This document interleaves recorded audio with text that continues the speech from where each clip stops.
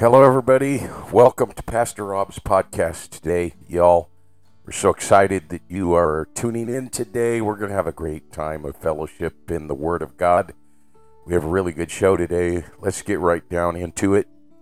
We're still here studying in the book of Nehemiah, chapter 2. And I'd like to deal with one more issue here today, if we can.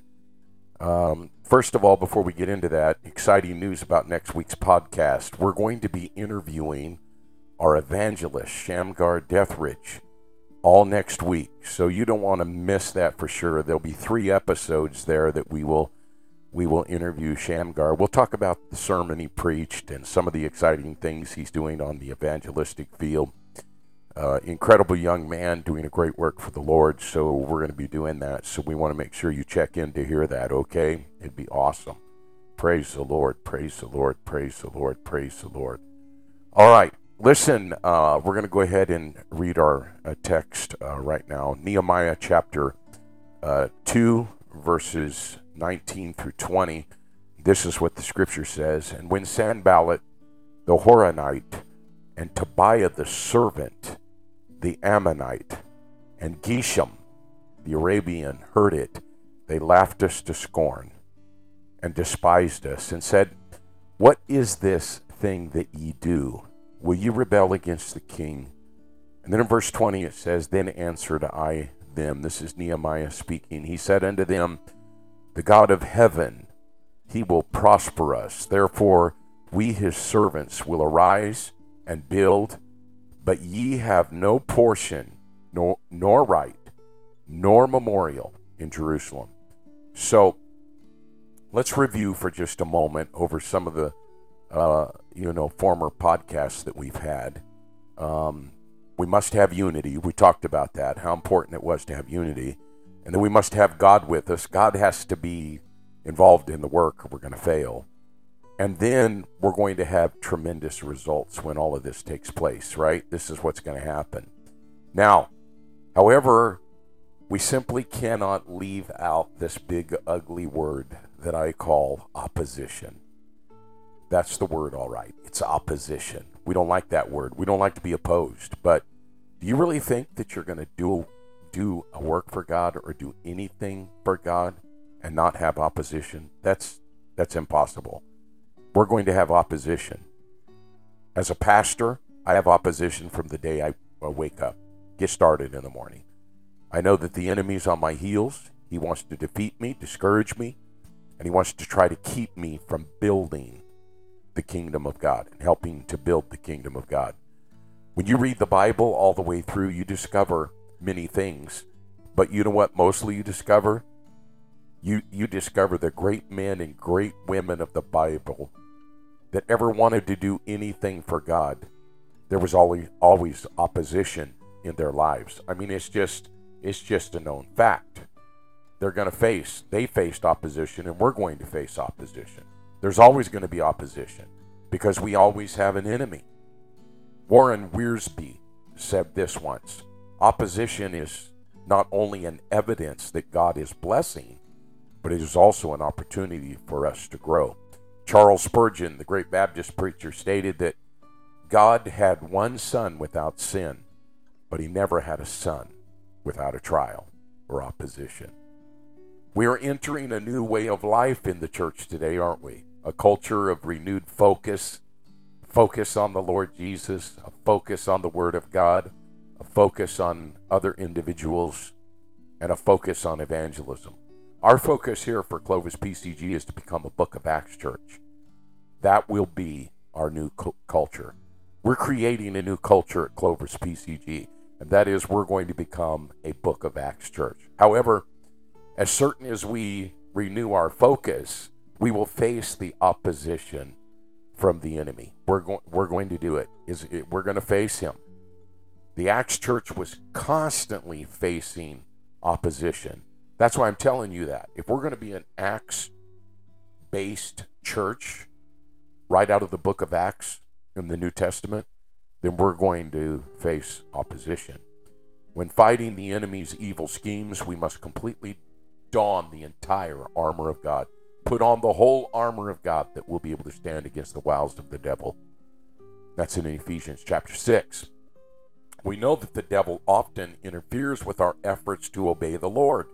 I mean, if you want to obey the Lord, and I know that you want to, I know that you as a listener want to obey God, but you have to realize that if you're going to obey God, then the enemy's going to confront you on that. Someone said once, if you've never had a head-on collision with the devil, it is probably because you are going in the same direction as he is. I love that statement. I don't know who said it, but it's amazing. When we embrace God's call in our lives, we will inevitably come into contact with the devil. The question is not whether or not we will face opposition, but rather, here's the question: how are we going to respond when opposition comes our way? Will we remain steadfast and unwavering in our efforts to counter him? Can we resist Satan's schemes? Or will we be crippled and defeated by them? Satan will not allow us to do a great work for God without opposing us and making it difficult for us. You can be certain that you will be attacked. Satan hates us because he hates God. We must remember, however, that Satan is under God's sovereign rule. Nehemiah encountered this, but he responded differently than most of us do. God is going to prosper us. That's what he said. He was extremely positive. He wasn't discouraged, wasn't defeated, wasn't dismayed. He just simply said, God is going to prosper us in this work. While under attack, we should be proclaiming as a church, God is going to prosper us. There was nothing remarkable about Nehemiah when you look at his life and you study about his life. Let me give you a little background about him. He was neither a prophet, nor a pastor, nor a preacher, nor an apostle. Rather, he was a high-ranking official who served as cupbearer to King Artaxerxes of Persia. It was his duty to serve at the royal table every day. Due to the paranoia surrounding plots to poison kings at that particular time in history, the cupbearer performed a taste test on drinks and food to ensure that it was not poisonous. Nehemiah's responsibility as a cupbearer speaks volumes about his honesty, his integrity, his loyalty, and the fact that he could be trusted without measure. Now I'm thinking here for just a moment. If Nehemiah, who was no one special, could get the job done in spite of the opposition that he encountered, then why don't you think that we can do that? Because I see it differently. I see that we can stand against our enemy. Absolutely, we can do this. When Igor Sikorsky was 12 years old, I want to tell you the story. Igor Sikorsky was 12 years old. His parents told him that competent authorities had already proved that human flight was impossible. He went on to build the very first helicopter. In his American plant, he posted this sign. Listen to this, ladies and gentlemen.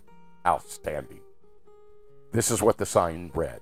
According to recognized aerotechnical tests, the bumblebee cannot fly because of the shape and weight of his body in relation to the total wingspan area that he has. The sign concluded, the bumblebee does not know this, so he goes ahead and flies anyway. I love that. The bumblebee doesn't know this, so he goes ahead and flies anyway. Nehemiah didn't know anything about the restrictions, so what did he do? He went ahead and flew anyway. Nehemiah would have loved that sign hanging up on the wall as they were building it. His story shows that whenever you try to accomplish anything significant for Jesus or for the Lord, for God, you will face strong opposition. Satan never bothers with half-hearted people who are content with a ho-hum spiritual existence. But if you get on fire for Jesus, then you had better watch out. The name Satan actually means adversary. He is committed to opposing God, opposing his people, especially when they are excited about exalting God's glory. This is even true on a personal level. As long as you live with one foot in the world, according to the world's values and for the world's goals, the devil will never bother you. You can go to church and even pray and read your Bible. He won't mind. But the minute you wake up from your spiritual stupor, shake off the world mindset and commit yourself to radical obedience to following Jesus Christ, getting on fire with the fire of the Holy Ghost, then you're going to encounter spiritual opposition. This also applies to churches and church leaders. Whenever godly leaders attempt to rally God's people to advance his kingdom, opposition is going to slam hard against them. Satan doesn't mind when churches gather to sing and to hear soothing sermons about how to use the Bible to achieve their personal success. Those churches are no threat to his domain of darkness. But when a pastor preaches the gospel that convicts sinners of their sin in the presence of a holy God and points them to the cross at Calvary where Jesus Christ died for our sins, then that man and that pastor better watch out. When a pastor calls the flock to obedient, holy, godly living in this sin-wicked world, then we better watch out. When a pastor directs the vision of the flock toward the unreached nations of this world who are waiting to hear the gospel, then we had better watch out. Opposition is coming. The enemy is committed to opposing that kind of work. The enemy opposed Nehemiah, and he most certainly will oppose us here at Clovis Pentecostal Church of God. Hallelujah. It's going to happen. Let me tell you how this opposition works. I want to tell you that we've been raising money for our church pews, and God has miraculously provided for that. But before that happened, the funding just kind of stopped all of a sudden. I was concerned about it. I prayed. I said, God, I don't understand. The money's not coming in for these new pews, and I know that you want us to have them. So I just prayed. I felt God really speak to me, ladies and gentlemen. You know what God said? Don't worry about it. I'm going to take care of it. And your big offering is going to come from outside of the church. And ladies and gentlemen, not 3 weeks after I prayed, somebody called to meet me and Robbie for dinner. We met with them. God spoke to them to help us with the project at the church. They handed us a check for $20,000. You see, I thought I was being opposed, right? And I really was by the enemy. The finances weren't coming in. But I'm going to tell you, we can overcome this opposition by having faith in God, knowing that he's going to bring us through. And he brought us through for that. Miracle. A miracle, ladies and gentlemen. We're getting ready to order our new pews. I'm telling you, God is wonderful. He is amazing. And we praise him for touching us. So we're going to face opposition at Clovis PCG. But I'm going to tell you, the God of heaven, he's going to prosper us to do the job. Amen. Amen. Let me pray for you today. To really be on fire for God and to understand that when we're doing a great work for God, the enemy's going to fight us. He will even use people, and sometimes very good people, to discourage us. But let's pray together. Father, in the name of Jesus, I come to you, asking you to bless this audience of listeners today. Father, make us on fire with the fire of the Holy Ghost. We want to do a great work for you. And we know, God, that no matter how great the work is, you are going to prosper us to get the job done. We don't have to worry about it, Lord. We give you praise. We know you're going to make a way when there is no way. I want to thank you, God, that you're for us. And if you're for us, no one can be against us. I love you, Jesus, and thank you for touching our audience today. We love you and value you today, God. We ask all of this in Jesus' name. Amen. Again, thank you for joining me today. I look forward to seeing you next time on my podcast. God bless you all. We love and appreciate you. Have a great day.